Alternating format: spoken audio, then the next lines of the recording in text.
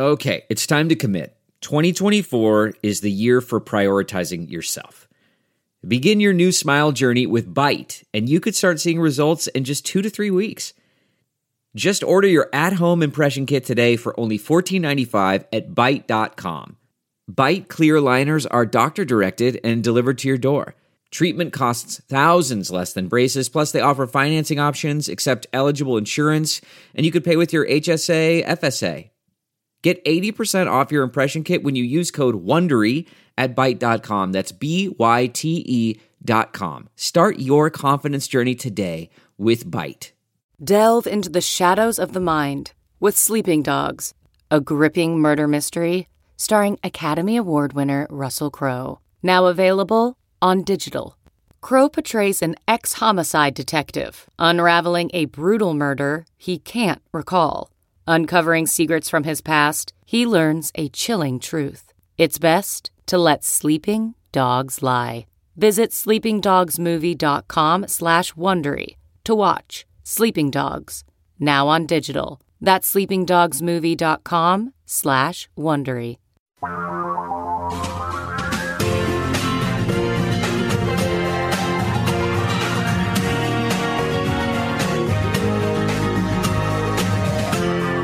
This is the Thom Hartmann Program. And welcome back. So down in Florida, the state is melting down. Ron DeSantis was confronted by a reporter who asked him about these 7 children who are in the intensive care unit just in one hospital, the Joe DiMaggio Children's Hospital in Broward County, fighting for their lives in the ICU.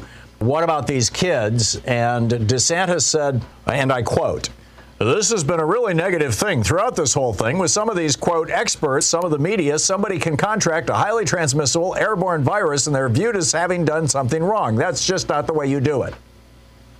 End quote.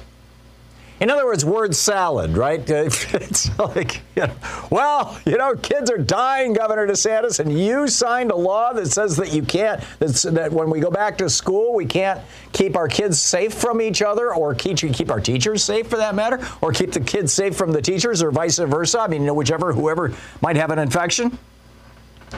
And everybody's like trying to figure out, why would DeSantis do this? Why, in Arkansas, Asa Hutchinson, the governor, just yesterday held a press conference in which he said, it was a mistake for us. I'm paraphrasing here, but you can find the exact quotes online. He said, basically, it was a mistake for us to have signed this law making it impossible to get, or making it illegal for teachers to require kids to wear masks.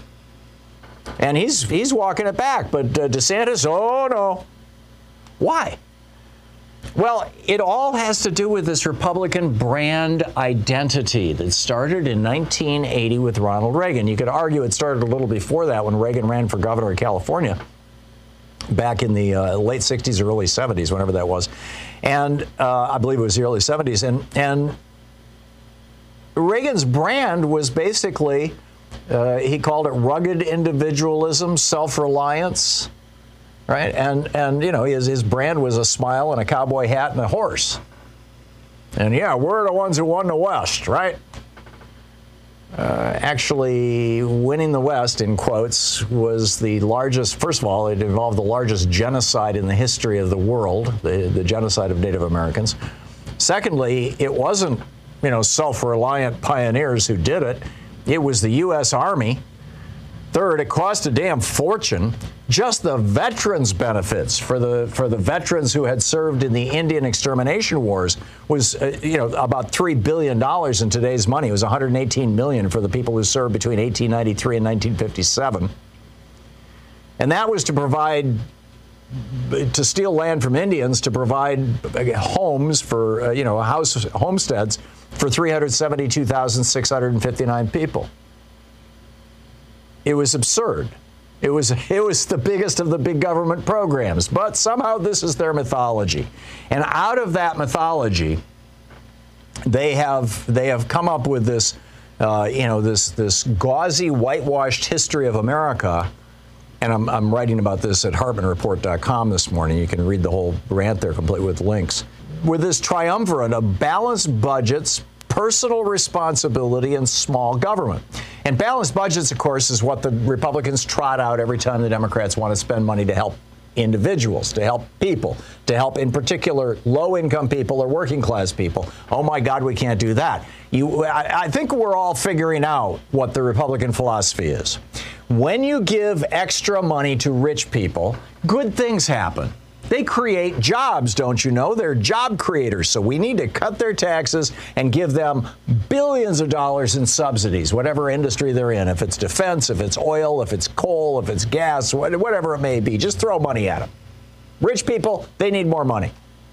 But if you give money to working class people, if you raise Social Security benefits, if you give money to poor people, oh my God, disasters are going to happen. They're the moochers, don't you know? It's the criminal class. You can't do that. I mean, this is literally what they have been selling us since Reagan became president. Give money to rich people, they create jobs. Give money to poor people, you get a disaster. What's astonishing to me is that so many Americans have bought this for 40 years. I mean, the IRS estimates that the morbidly rich among us are hiding over $1 trillion a year that they should be paying in taxes. That's criminal tax fraud. $1 trillion a year. And the IRS can't find them because the Republicans have cut the IRS budget to the point where they can't hire the kinds of auditors that are necessary to audit rich people. And so if you own a small business and you have a home office deduction, you're more likely to be audited than if you're Jeff Bezos or, some other billionaire. And maintaining that level of subsidy for rich people takes away money that could be used for working class and poor people. Which takes us to, that's balanced budgets, then that takes us to personal responsibility, which is their shtick. The old joke that they used to tell on the Limbaugh show. What do you do for someone when they're down? You kick them, otherwise they'll never get up. Right? This is their philosophy. You don't help people, you hurt people, and that hurting them will cause them to somehow stand up on their own 2 feet. And, this is the old trope that white supremacists have been using forever to explain why people who are the victims of structural racism in our educational system, our housing system, our legal system, why they're having a tough time hitting the American dream. This, it also, by the way, gives them a convenient out to ignore the plight of even poor white people like in Appalachia. Personal responsibility. Actually, if it's all about personal responsibility, then we don't need to do anything about homelessness. We don't need to do anything about, any of these folks who are in trouble, right? Because, hey, they're responsible. Healthcare? That's not our job. It's personal responsibility. Do your own appendectomy. You can do it at home. And then, the size of government, big government, right? Government spending is about 14% of GDP in the United States. It's 25% of GDP in Sweden. Sweden is a democracy. I am not hearing Swedish elected officials saying, gee, we need to cut the size of our government. Let's do away with our national health care program. Let's not subsidize, college for our students any longer. You're not hearing it. I mean, yeah, there's some fringe crackpots who are saying that, but this is what DeSantis is doing, is he's pushing this whole shtick. This whole classic Republican, Reagan, sloganeering, personal responsibility, rugged individualism BS. And, so, hey, if you can't defend yourself against a virus, what are you, some kind of wimp wearing a mask? This is their pitch. Ted Cruz single-handedly in the United States Senate, I mean, what is wrong with this, right? Ted Cruz single-handedly blocked even a discussion about the For the People Act. Help guarantee that people have the right to vote. These people don't like democracy. They don't want democracy. They want oligarchy. They want the billionaires who own them to be the only power in this country. They hate and fear we the people. It's just that simple.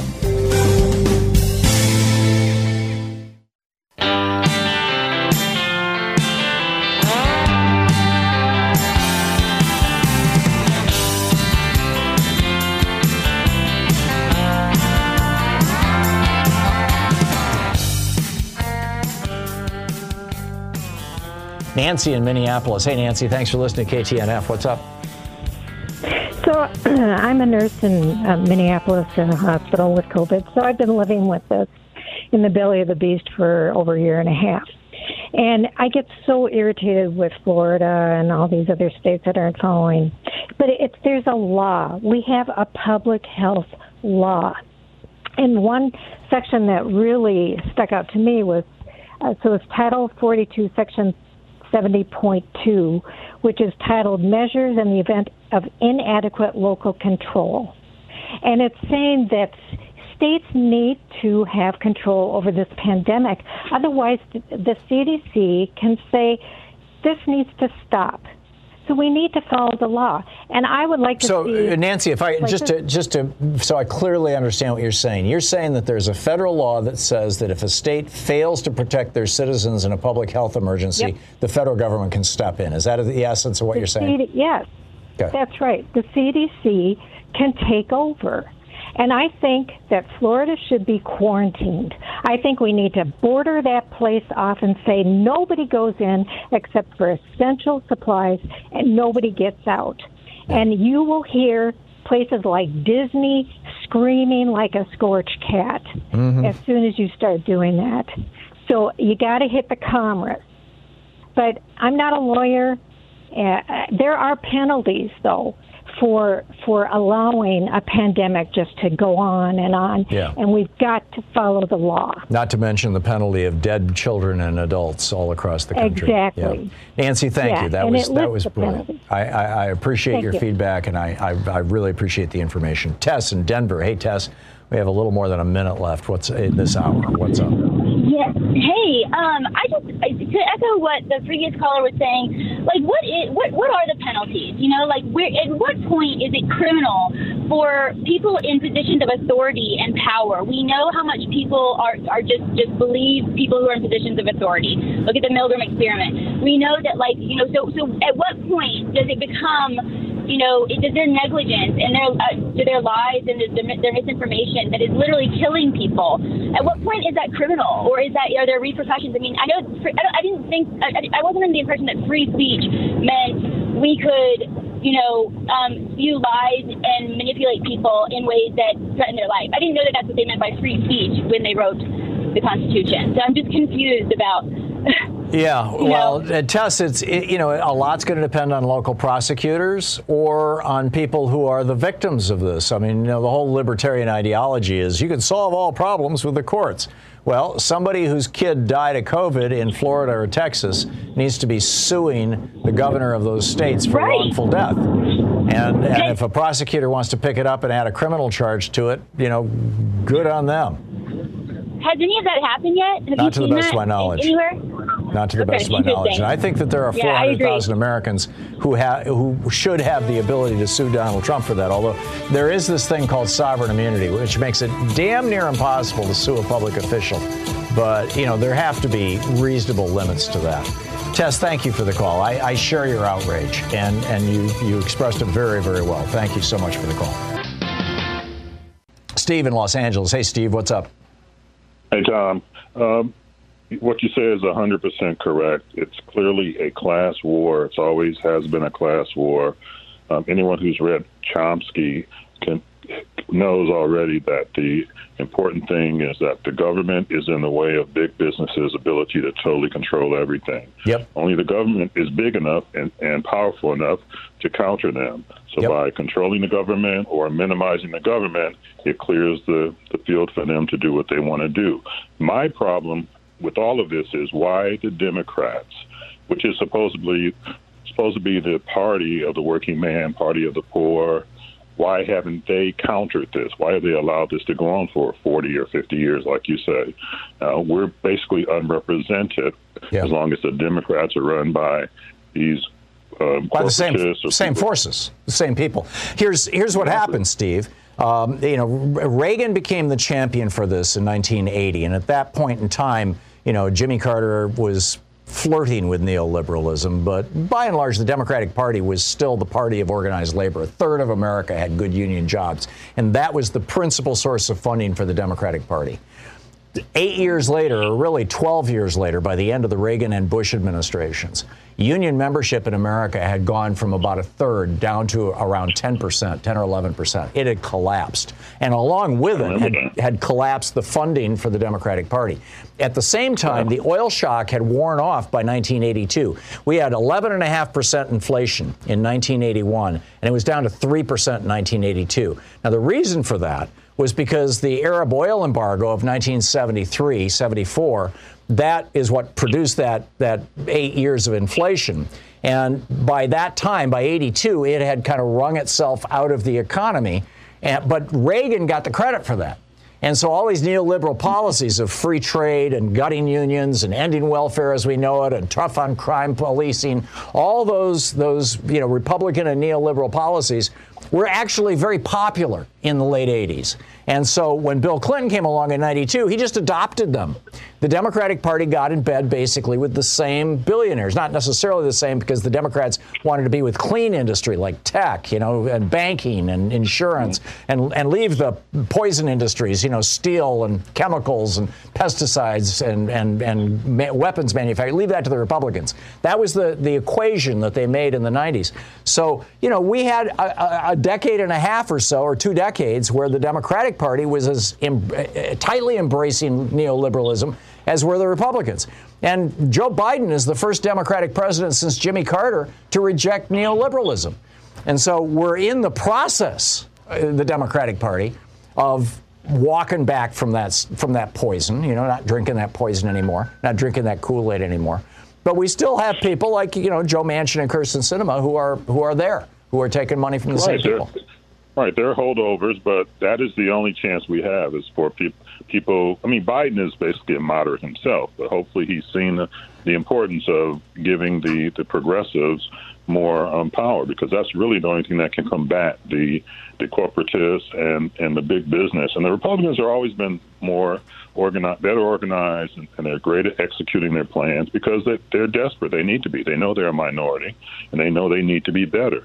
The Democrats need to counter that and put their numbers to work, because that's what our advantage is. We have more people than they do. I agree, and I think that the other advantage Republicans have is that the Republican Party, as is the case with conservative parties all over the world, is more attractive to people who are authoritarian followers, which is about 20% of any population. People just they are perfectly willing. In fact, they're anxious to surrender their personal will and power to an authority figure. And that's why the old saying, Republicans fall, Democrats fall in love, Republicans fall in line. And Democrats need better PR. I'm with you. Steve, I got to move along, but thank you for the call. You said it very, very well. Arthur in Chicago. Hey, Arthur, what's on your mind? In California, they're talking about recalling Governor Newsom, right? Which I think is so ludicrous. It's a Republican, probably based antics. There's a reason for this too, Arthur. The reason is Dianne Feinstein, who's 88 years old. And if anything happens to her, she gets replaced by the governor. If they can put a Republican in that governor's seat, that's probably the main reason why they're focused on this. Okay. Now I understand more. I didn't realize she was that old. Yeah. I knew she was up there, but wow. She's pushing 90. Wow. And she's losing it. I'll just say that right up front. I think she should have resigned. I think she should resign today. I think there's a lot of them in Washington, D.C. that need to resign that are losing it or have already lost it. But my question is, Tom, if you know anything about this, in Florida and in Texas, why aren't there Democrats? Why aren't there people who are grieving for the loss of their loved ones because of misinformation and the continual misinformation by these governors? Why isn't there a recall? What is the recall process in those states to put some heat under these guys instead of letting them just talk all this nonsense every time? That's a damn good question, Arthur. I don't know the answer to that. The California recall process, of course, we're all familiar with because we saw it with Gray Davis. That's how we got Arnold Schwarzenegger, which again, was pushing out a Democrat and bringing in a Republican. And they did it the same way that they're expecting to do this one with Gavin Newsom, which is that, the recall election is a special election. So only the really animated partisans will show up, and the most recent polling shows that Newsom probably will be recalled. just because not because, the majority of Californians want him out, but because the majority of Californians are not going to bother showing up for a special election that only, foaming at the mouth Republicans care about. But what the system is for initiating a recall in Texas and Florida, I don't know. That would depend on the state constitution and the state laws. But you raise a fascinating question. And hopefully somebody who lives in Florida or Texas or somebody who knows the laws of those states, and my apologies, Arthur, that I don't, will call in and inform us. And if not, at the end of the day today, when I get off the air, I'll look it up and I'll report back to you tomorrow. Arthur, thank you. That was a brilliant question. Dave in Federal Way, Washington. Hey, Dave, what's on your mind today? Bill Kristol said that the Trumpers and the conservative movement are the hippies of the conservative movement. And another thing George Will said, he said that Republican politicians not only fear their voters, they don't like them. Now, all of that seems counterintuitive, but not if you think about something I said one time. I said that the Magna Carta is the same as critical race theory. Why did I say that? Well, the Magna Carta is considered a great document now, but back then they hated it. There were British nobles that were used to a feudal system. They were like, what? My all the rights come from me. That's why when Donald Trump was president, they kept saying that so-and-so serves at the pleasure of the president. Look, democracy and representative government have not worked for George Will and the billionaire Republicans. It has not worked for the poor ones. So what they're trying to do is mix patriarchy, feudalism, and actually patriarchy, feudalism, and the other ones get. But the bottom line is they're all reverting back to that. But it's not going to work. The lords of the manor are going to be fascist. And the reason why I say that is because they're trying to align everything instead of a bloodline. They're trying to align it with corporate interests. The tribe, the tribalism. The tribe is corporate. Right. And they always have been. I mean, this has always been the case. Dave, thank you. Jeff in Spanaway, Washington. Hey, Jeff, what's up? Hey, I just wanted to tell you, I was so proud. I talked to my kid here, and I'm an proud IBEW member. Mm-hmm. My boy just got he's been in the Boilers Maker Union now for a little bit. And one thing he said was, to me, we were talking, and a lot of your talking points, he says, we have separation of church and state in the Constitution. Shouldn't we have the separation of, sounds like we should have the separation of corporation and state. There were a number of founders who actually argued for that. Yeah, they used to call it bribery, right? Yes, exactly. And now it's called free speech, corporate free speech. Your kid is brilliant, Jeff. I know it. I love him. Okay. Hey, and I love your show. Take care, Tom. Thank you. Thank you so much for the call. Mike in Bailey, Colorado. Hey, Mike, what's up? Mesa County, Colorado, our Secretary of State has reported that their passwords for their voting machines have been posted on a conservative website. I know. And they don't know if it's inside job or if they got hacked, but they are investigating it. And another thing, a friend of mine just let me know his 27-year-old son died from this damn COVID. Oh, man. That is so unfortunate. I'm so sorry to hear that. Yeah, this stuff's touching us all. I'm sorry. It is. Yeah, this is a terrible, terrible disease. Mike, thanks a lot for that, and thanks for the update on Colorado. I've been following that story, and it's going to be real interesting to see what they're going to have to do about that. Presumably, they're just going to change the passwords. But it's going to give the Repubs here another swing at going after the Dominion voting machines. They're already. I can see it ramping up right now. Yeah. Well, that was what precipitated it. There was some Republican who was some conspiracy nut who was going on and on about this, and the screenshot of what they did, as I recall, included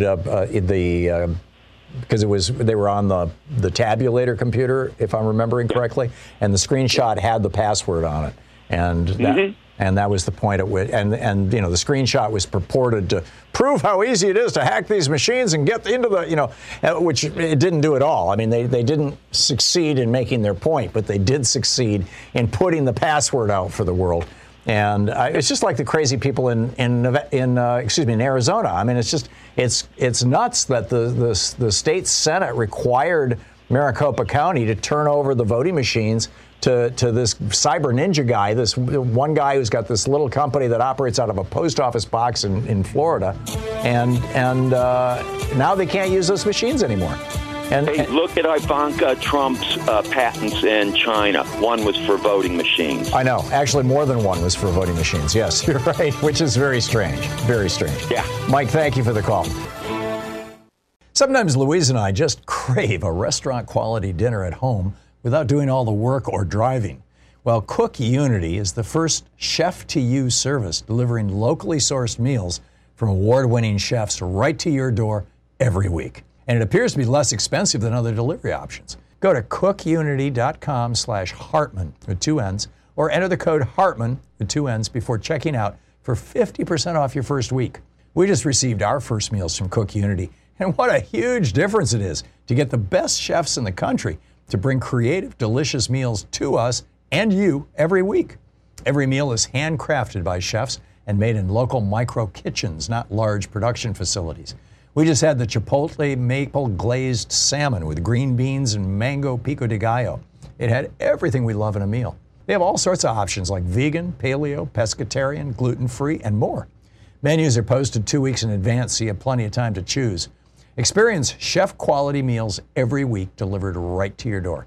Go to cookunity.com/Hartman with 2 N's or enter the code Hartman with 2 N's before checking out for 50% off your first week. That's 50% off your first week by using the code Hartman or going to cookunity.com/Hartman. That's not just the sound of that first sip of Morning Joe. It's the sound of someone shopping for a car on Carvana from the comfort of home. That's a good blend. It's time to take it easy, like answering some easy questions to get pre-qualified for a car in minutes. Talk about starting the morning right. Just like customizing your terms so your car fits your budget. Visit Carvana.com or download the app to experience car shopping the way it should be. Convenient, comfortable. Ah. Ted in Sacramento, California. Hey, Ted, what's on your mind today? Hey, I had a couple things. Thanks for taking my call. Sure. But why is it when you try to have a discussion, all they want to do is yell and scream over you and threaten you with violence? The Constipation Party? Oh, you mean, are you trying to call into right-wing talk radio and getting hung up on? Is that the deal, Ted? Every time. Huh. They don't even want to... If you say... Go ahead. Go ahead. Well, I was just going to say what I know as a talk show host, right? I mean, this is actually a business and an art form or whatever you want to call it, that if I can engage in a debate with someone, not only is that like a good thing for my show, because people slow down for fistfights and car wrecks. People, want some entertainment and some conflict, but it also highlights the issues. It helps me get my point across more effectively than just, droning on about it. It's far more dynamic. And so I would think that every right-wing talk host in America would be praying that liberals would be calling in so they could debate with them. No, as soon as you debate or as soon as you bring up something that they just said, like I was talking to, can I say the radio show? Sure. It was Will Cow. Yeah. And he was going on about how you had to show your ID or your vaccine passport to buy a cup of coffee. And I said, where is this? Because I've never encountered that. Mm-hmm. And I'm a truck driver. I go pretty much the 11 Western. And nobody has asked me for my vaccine card anywhere. Right. I have it. If you ask me to wear a mask, that's what you want. Okay. Now, why are they so against that? But they were so pro that baker in Colorado that wouldn't bake a cake for a gay couple because it was against his beliefs. I think it's kind of the same logic, which is, my right to be a bigot supersedes your right to have a decent society, from their point of view. Well, let's look at the hypocrisy of that. Yeah, I think it's pretty clear right on the surface, isn't it, Ted? I think it is. Yeah. And then I'd like to say one more thing. Sure, go for it. If I could. I don't think Donald Trump will ever see a day in jail because of our symbol of justice. It's a blindfolded statue holding a cold scale, and we've been led to believe that justice is blind and fair. What that tells me is justice is blind because it doesn't want to see who's putting the gold in the scale, and whoever puts the most gold in that scale tips it in their favor. Yeah. Sadly, without going into the pros or cons of that metaphor or analogy, I agree with you. I think it's extremely unlikely that Donald Trump will go to jail. He has the resources to drag things out for years in our court system, which is what he has done literally his whole entire life. And I mean, he didn't want to pay $300 million back to Deutsche Bank, so he sued them, and they said, "Okay, you don't have to pay us." I mean, it's like there are still people from the '90s who he didn't pay when they were doing work on his casinos, and they're still trying to bill him, and he's still stringing them along. So and if things get really bad, he's just going to hop on a plane to some other country.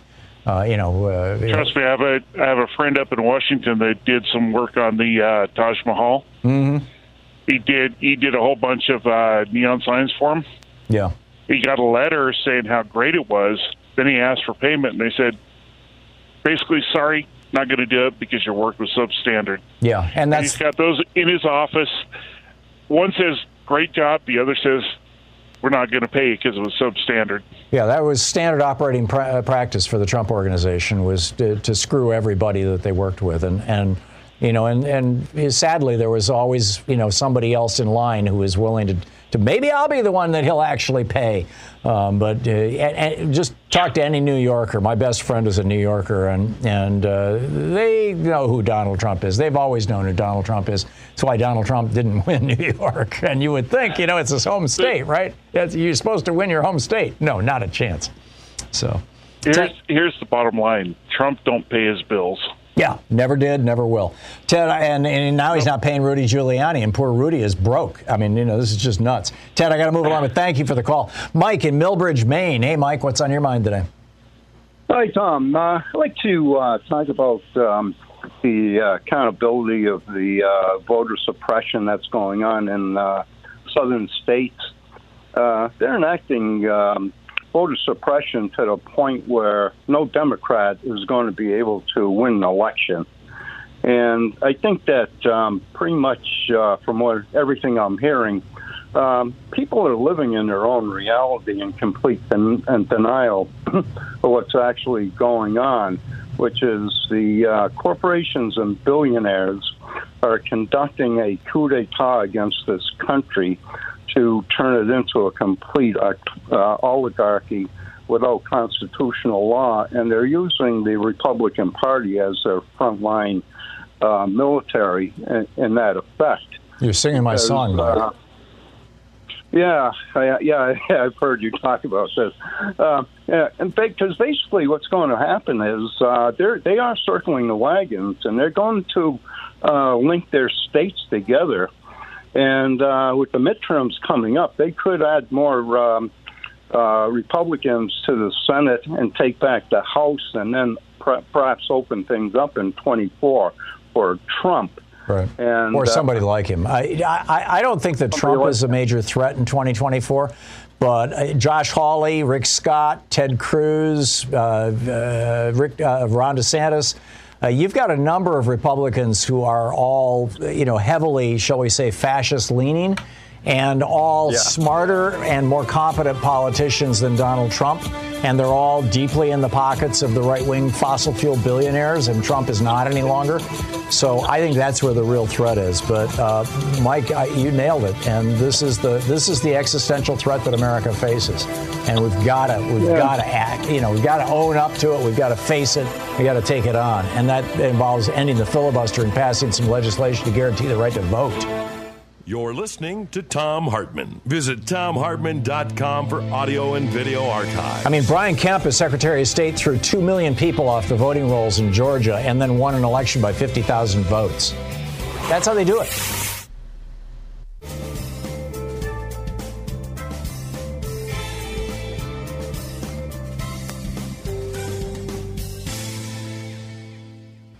Edward in Sierra Madre, California. Hey, Edward, what's on your mind today? Hey, Tom, thanks for the opportunity to talk to you. Tom, I'm going to link up rudeness with the breakdown, and not only our educational system, our publicly funded schools, but also with connecting that to people seeking information and news from social media, and the increase of Fox and its stepchildren like Newsmax, we have a dumbing down of society. And when people are low information individuals and they don't have, a foundation of truth to build on, they get threatened and they become rude. And then you have the Newton's, I think it's his third law, you get the reaction for the action, which is they're rude to someone like yourself or someone like me, and then we curse, or your blood coagulates because you're so angry. But I look back to the Reagan presidency, like I heard you say earlier, and you could just see a slow-moving disinformation campaign and just society just accepting, this trickle-down economics. Yeah, we bought it lock, stock, and barrel. Yeah, and Tom, if I can just shout out to all the voters in California, need to get up, get out, and get this done, and do not allow Gavin Newsom to be recalled, or we're in big trouble. There's trouble in River City, Tom. Yeah, absolutely. They want a Republican governor so bad, and the minute they get one, the next step is going to be to drive Dianne Feinstein out of office if she doesn't drive herself out of office. The playbook is there. Yeah, they've shown us. Yep, and we saw it with Gray Davis and Arnold Schwarzenegger. Absolutely.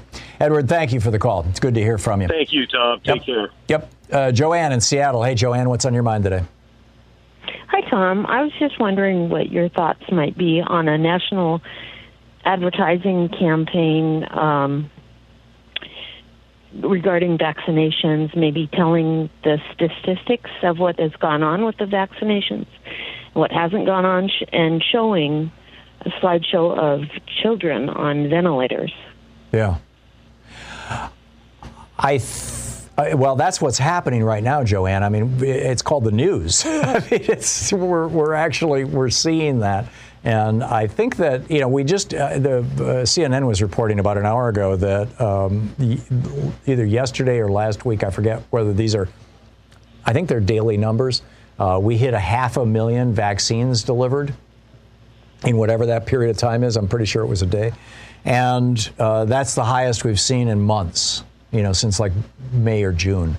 And that's great. And it's because the news is reporting that young people are dying, and people in their adults of parents of children and adults in their 20s, 30s, and 40s who all thought that they were immune, that this was the boomer remover, are now realizing that the Delta variant is like a whole brand new disease, and you are not immune to it. Even if you've had COVID before, you're not immune to it. And so they're going, maybe I should get vaccinated. Joanne, thank you for the call. I think it's a good idea that, we be, probably the ad council putting together PSAs like this. Dan in Altoona, Pennsylvania. Hey, Dan, what's up? Hey, Tom, how are you today? Good. What's on your mind? Mitch McConnell came out and said that he was in favor of this bipartisan deal. I think that that's a flag to the Republicans in the House to vote for the infrastructure, the bipartisan infrastructure bill, overcome the progressives that are going to stand in the way of it, so thus making the progressives look like the bad guys again, and then they can use that to kill the $3.5 trillion plan, blow it out of the water. Even I feel like Sinema and Manchin are already doing that right now. They already said they're not going to support the $3.5 trillion. So I think that this is all I'm seeing everything line up like every other time progressives are kind of shoved under a bus for the Democratic Party. So I think that they're going to be like, well, we need to put something through. Nancy's going to come out and be like, we need to put something through. They're going to vote for the bipartisan deal. The progressives are going to, stand their ground like they should. They're going to get that amount of people on the right to vote for this infrastructure deal. That's my guess, and that's not going to matter. I agree, Dan, that's their strategy. and it'll give them a scalp, as it were. It'll give them something. I guess that's a terrible old racist metaphor. It'll give them. My apologies. It'll give them something that they can take back to their voters and say, "See, we're working for you," and all that sort of thing. And they can use it as to sabotage the $3.5 trillion bill. That said, if the Progressive Caucus holds firm, I'm guessing that there's not, you had a minority of Republicans in the Senate vote for this. If a minority of Republicans in the House vote for it, then the Progressive Caucus, if they hold firm, there's 100 members more or less to the Progressive Caucus, they will be able to force this. On the other hand, if you get a majority of Republicans in the House, then all bets are off. So, what we're watching here is a very fascinating game of three-dimensional chess, and it's going to be playing out right in front of us. But, Dan, I'm not discounting your scenario at all. I think you're onto something. Ed in Chicago. Hey, Ed, thanks for watching us on Free Speech TV. What's on your mind today? Tom, I got a question for you, kind of bookends with your guest from a little bit ago. My question is, do you think anybody in the top Democratic Party leadership will start using legitimate fear as a motivator to get out the base for 2022? And Republicans are always using fear to gin up their base to get them to show up to vote. But for some reason, the Democratic Party have always... I guess I go back to my question. I don't see them using legitimate fear as a motivator. And I think, we've gone from Lafayette Square to January 6th to states now passing laws to overturn elections. I think it's really time for the Democratic Party to start raising the flags, getting people out there, and by using fear as a motivator. Those of us who listen to you, we're talking to the base here. We know how close we are to losing our democracy, but I don't see anybody in the top leadership of the Democratic Party. I'm hearing Joe Biden talk like this, Ed. I'm hearing all kinds of Democrats, pretty flipped out about it. And Schumer made a big point yesterday about how the first thing they're going to do when they come back in September is put voting legislation front and center. I'm guessing that he's got, a majority of his caucus willing to go along with a carve out into the filibuster in order to allow for at least a slimmed down voting rights bill that will block a lot of these Republican efforts. Yeah, I guess. Well, I guess maybe it's just me then, because I'm just thinking when I see people on the talk show circuit on the Sunday morning shows and stuff, I don't get the sense of urgency from them. And my main concern is getting people to show up for 2022. Right. Right. And that's so anyway. But that raises another question, Ed, and I'd love to hear your thoughts on how you think this is going to play out. I'm beginning to think, that in Texas and Florida and Georgia and states like this where they're passing these voter suppression laws, that the press has been, in prior elections, when Republicans passed laws like this, or when Brian Kemp purged over 1 million people from the voting rolls in Georgia just in time for his election against Stacey Abrams, which he won by only 50,000 votes, or when Ron DeSantis' Republican Party purged over 2 million votes in Florida in the couple of years leading up to that election that he won by 34,000 votes. I'm beginning to think that people in those states, because it's been just front and center in the news every day, calling it voter suppression. It used to be called, voter integrity or cleaning up the rolls. We had all these euphemisms that the Republicans used that the media went along with. The media is not going along with those euphemisms anymore. And I'm thinking that, and I'm guessing that the Democratic Party is betting on this, that enough people are going to be seriously pissed off that you're going to have massive voter turnout for the 2022 election. What say you? That's my hope, but my hope is that the Democrats, instead of assuming that that's going to be the case, will create that case and legitimately so. I'm with you. I guess I just leave it at that. So. Yeah. What's the old saying? Never assume what makes an ass of you and me. It's true. Ed, thank you for the call. It's You know, we can't just live on a hope and a dream. We've got to fight for what's right. Jose in Toledo, Ohio. Hey, Jose, what's up? Hey, well, I was just watching the show, and I was going to comment on the gentleman that made the statement that education is despicable behavior in Florida and Texas. But the reality has been, and for a long time, that why would the elite want an actually educated proletariat or working class? Why would they want them to understand the trends and the movement of history? Because, you know, that would give them something to think about. Good point. There's no way they want education to work. Yeah. They just want a bunch of dummies that show up to work and cash their paycheck and go back next week.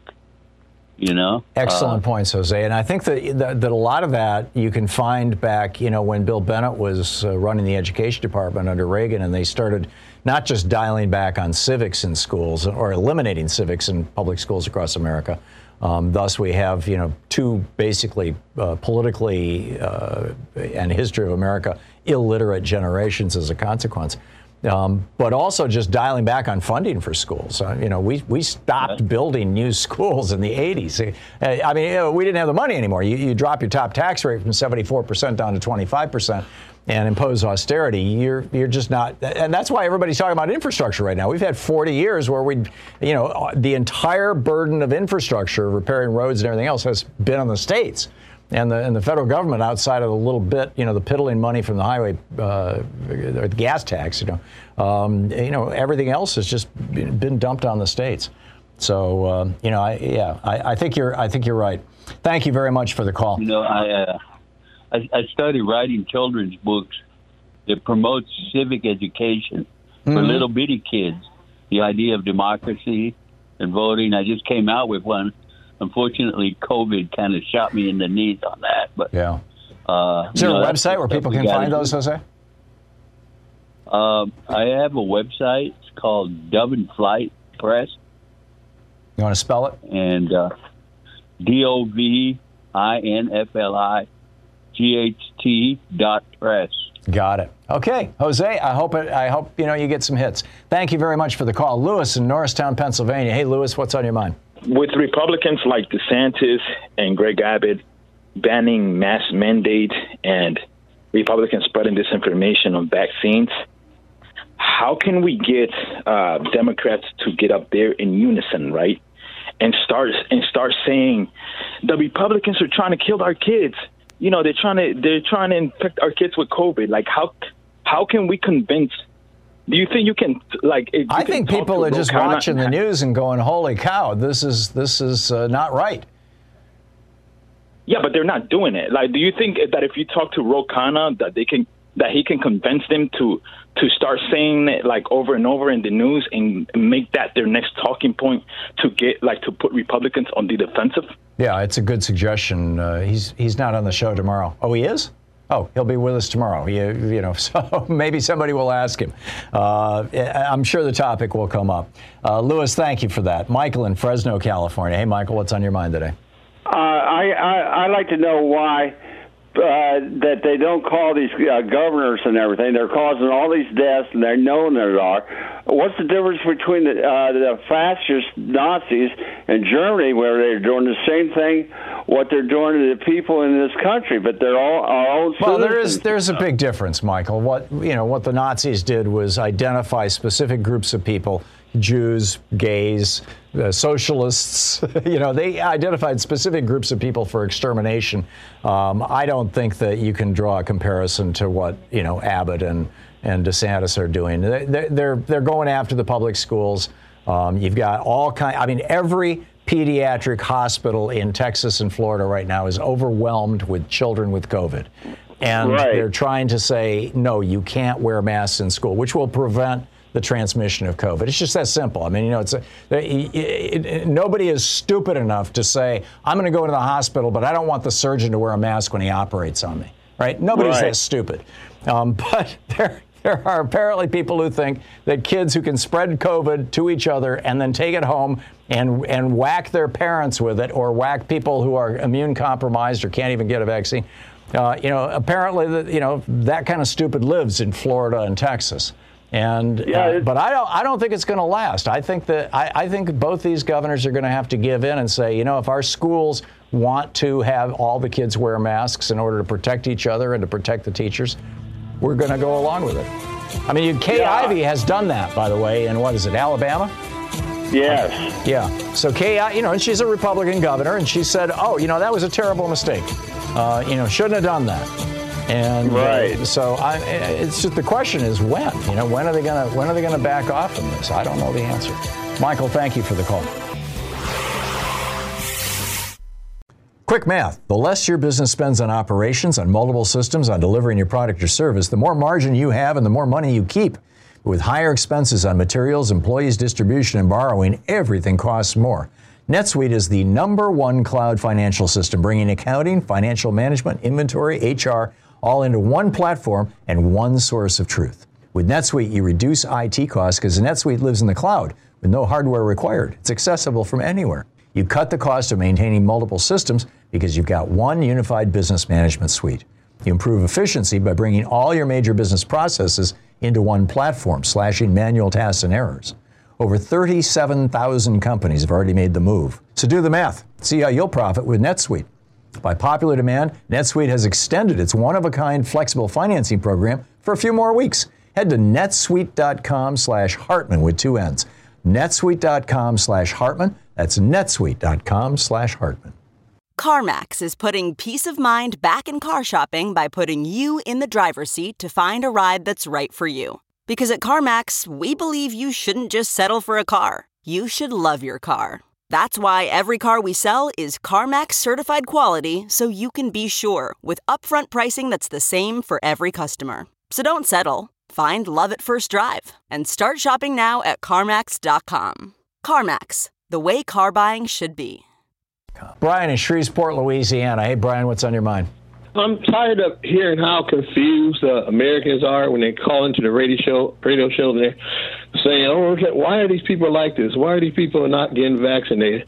And I think the answer is really in our history, and that is understanding Confederate culture. Confederate culture says, look, wherever those Yankees say, we're not going to do. And the modern Yankee today would be your Democrats or your liberals, and those be your, you know, with the N-word, they would call you the N-lovers.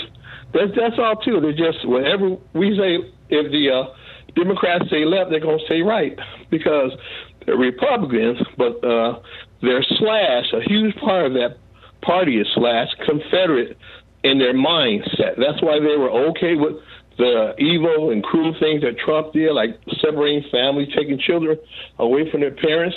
That goes back to slavery. That's nothing new there. They just shrugged their shoulder and try to giggle about it. Yeah. And so now you got over and over again. Now they're like anti-vax, but it's like you're saying. I think in the long run, it's going to affect them in a big way if their children start to actually suffer behind the choices. So far they had been lucky is not the right word, but the fact that it was only killing older people had been something that allowed them to minimize it. Now that it's killing children and young people, healthy young people, I think the whole equation changes, and I think DeSantis and Abbott are behind the curve on this. We'll see, though. Brian, thank you. TJ in Jacksonville, Florida. Hey, TJ, what's on your mind today? Well, Ron DeSantis was here in Jacksonville today and, released a little press release or something about he's going to offer mobile, what do you call them? Vaccination? Monoclonal treatments for COVID-19 patients. Right. Okay, so he's going to have a little van, like one of those blood mobiles that's going to show up for COVID patients,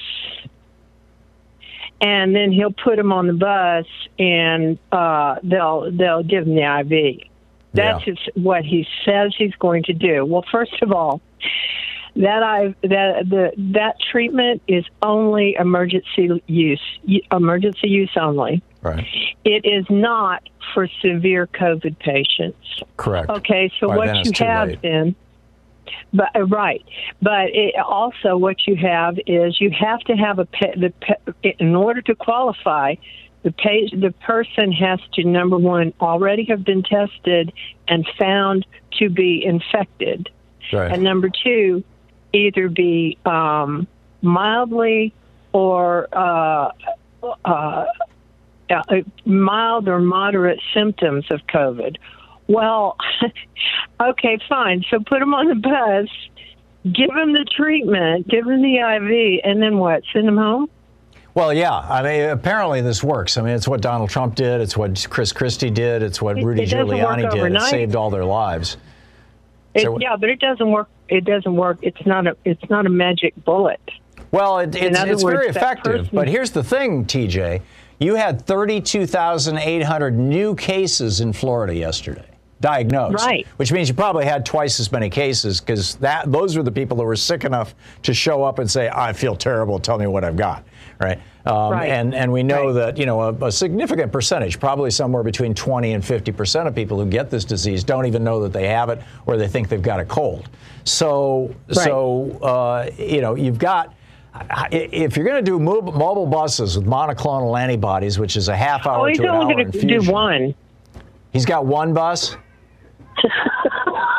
He showed up in Jacksonville with one bus? And, and you got 32,000 people a day who are sick enough that they're showing.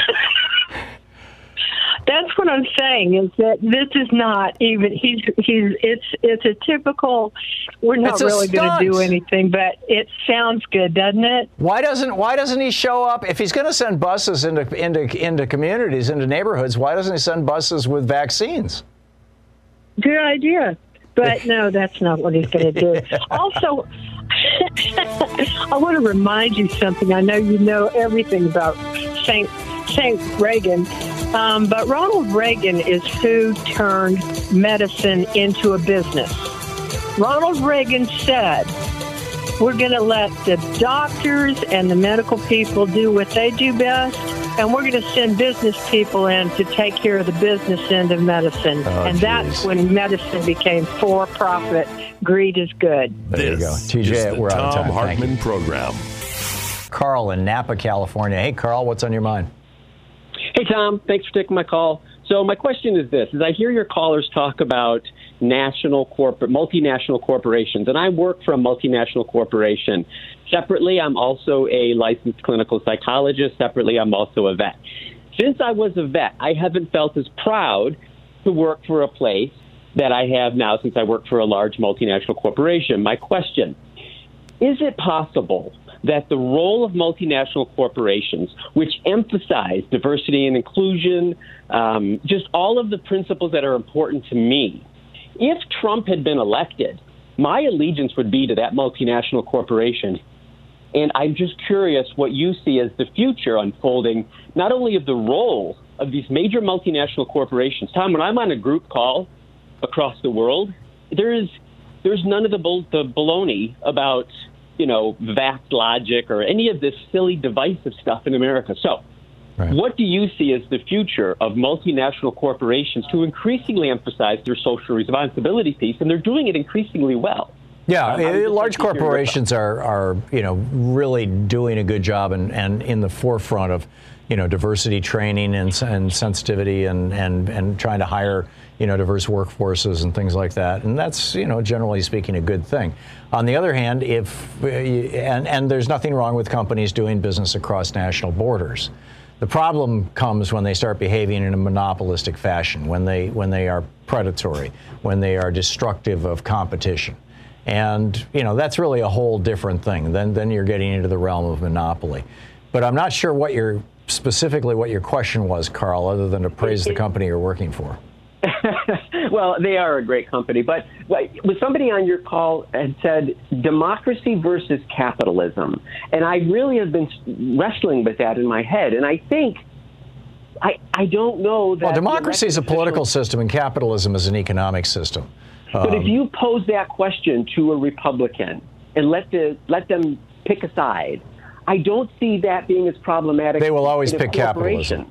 Actually, they will always pick capitalism. Right. And so I'm saying, is there a future where major multinational corporations step up and say, stop? I don't know what's going on in America, but this is insanity. Like, if we go back to our offices, it's expected we'll be grown-ups. We'll be vaccinated and we'll wear a mask. You see this with a lot of the European corporations, particularly the ones out of Northern Europe. And part of it might be, and Germany, for example. In Germany, they wrote into their constitution after World War II that any corporation with more than 1,000 employees, their board of directors has to be 50% made up of people who are who work in those factories, who are union members.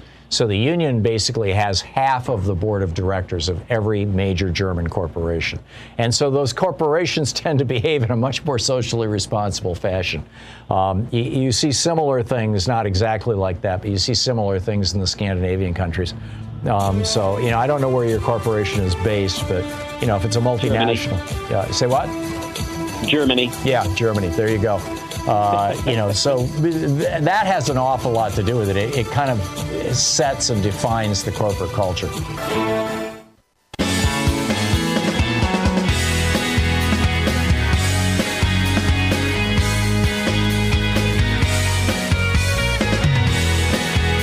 By the way, one other thing that I wanted to add is two things that I just want to toss into the mix for our conversation here, and then back to your phone calls. Number one, I'm assuming most of you have probably seen on the news the pictures out of Tennessee, I believe it was, maybe Kentucky, but I'm pretty sure it was Tennessee. I mix those two states up all the time in my head, where there was a bunch of guys who looked like neo-Nazis, basically, screaming at school board members, "We know who you are. We know where you live."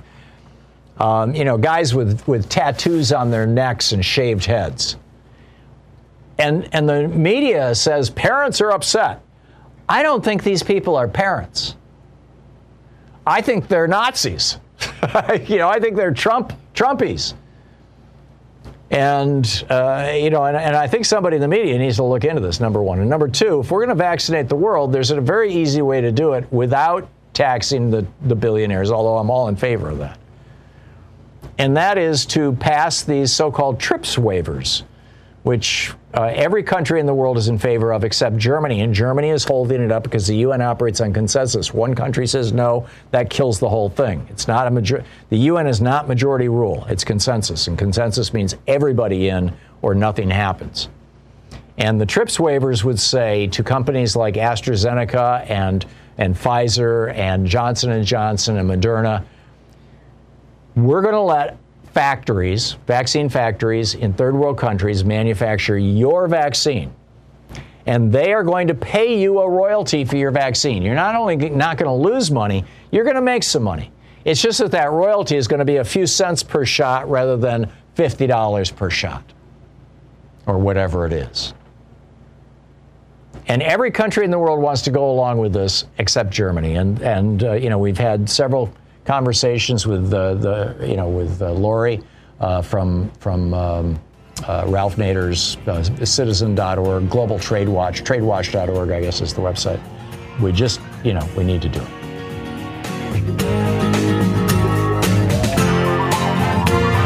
You've been listening to Thom Hartmann. For audio and video archives, visit thomhartmann.com.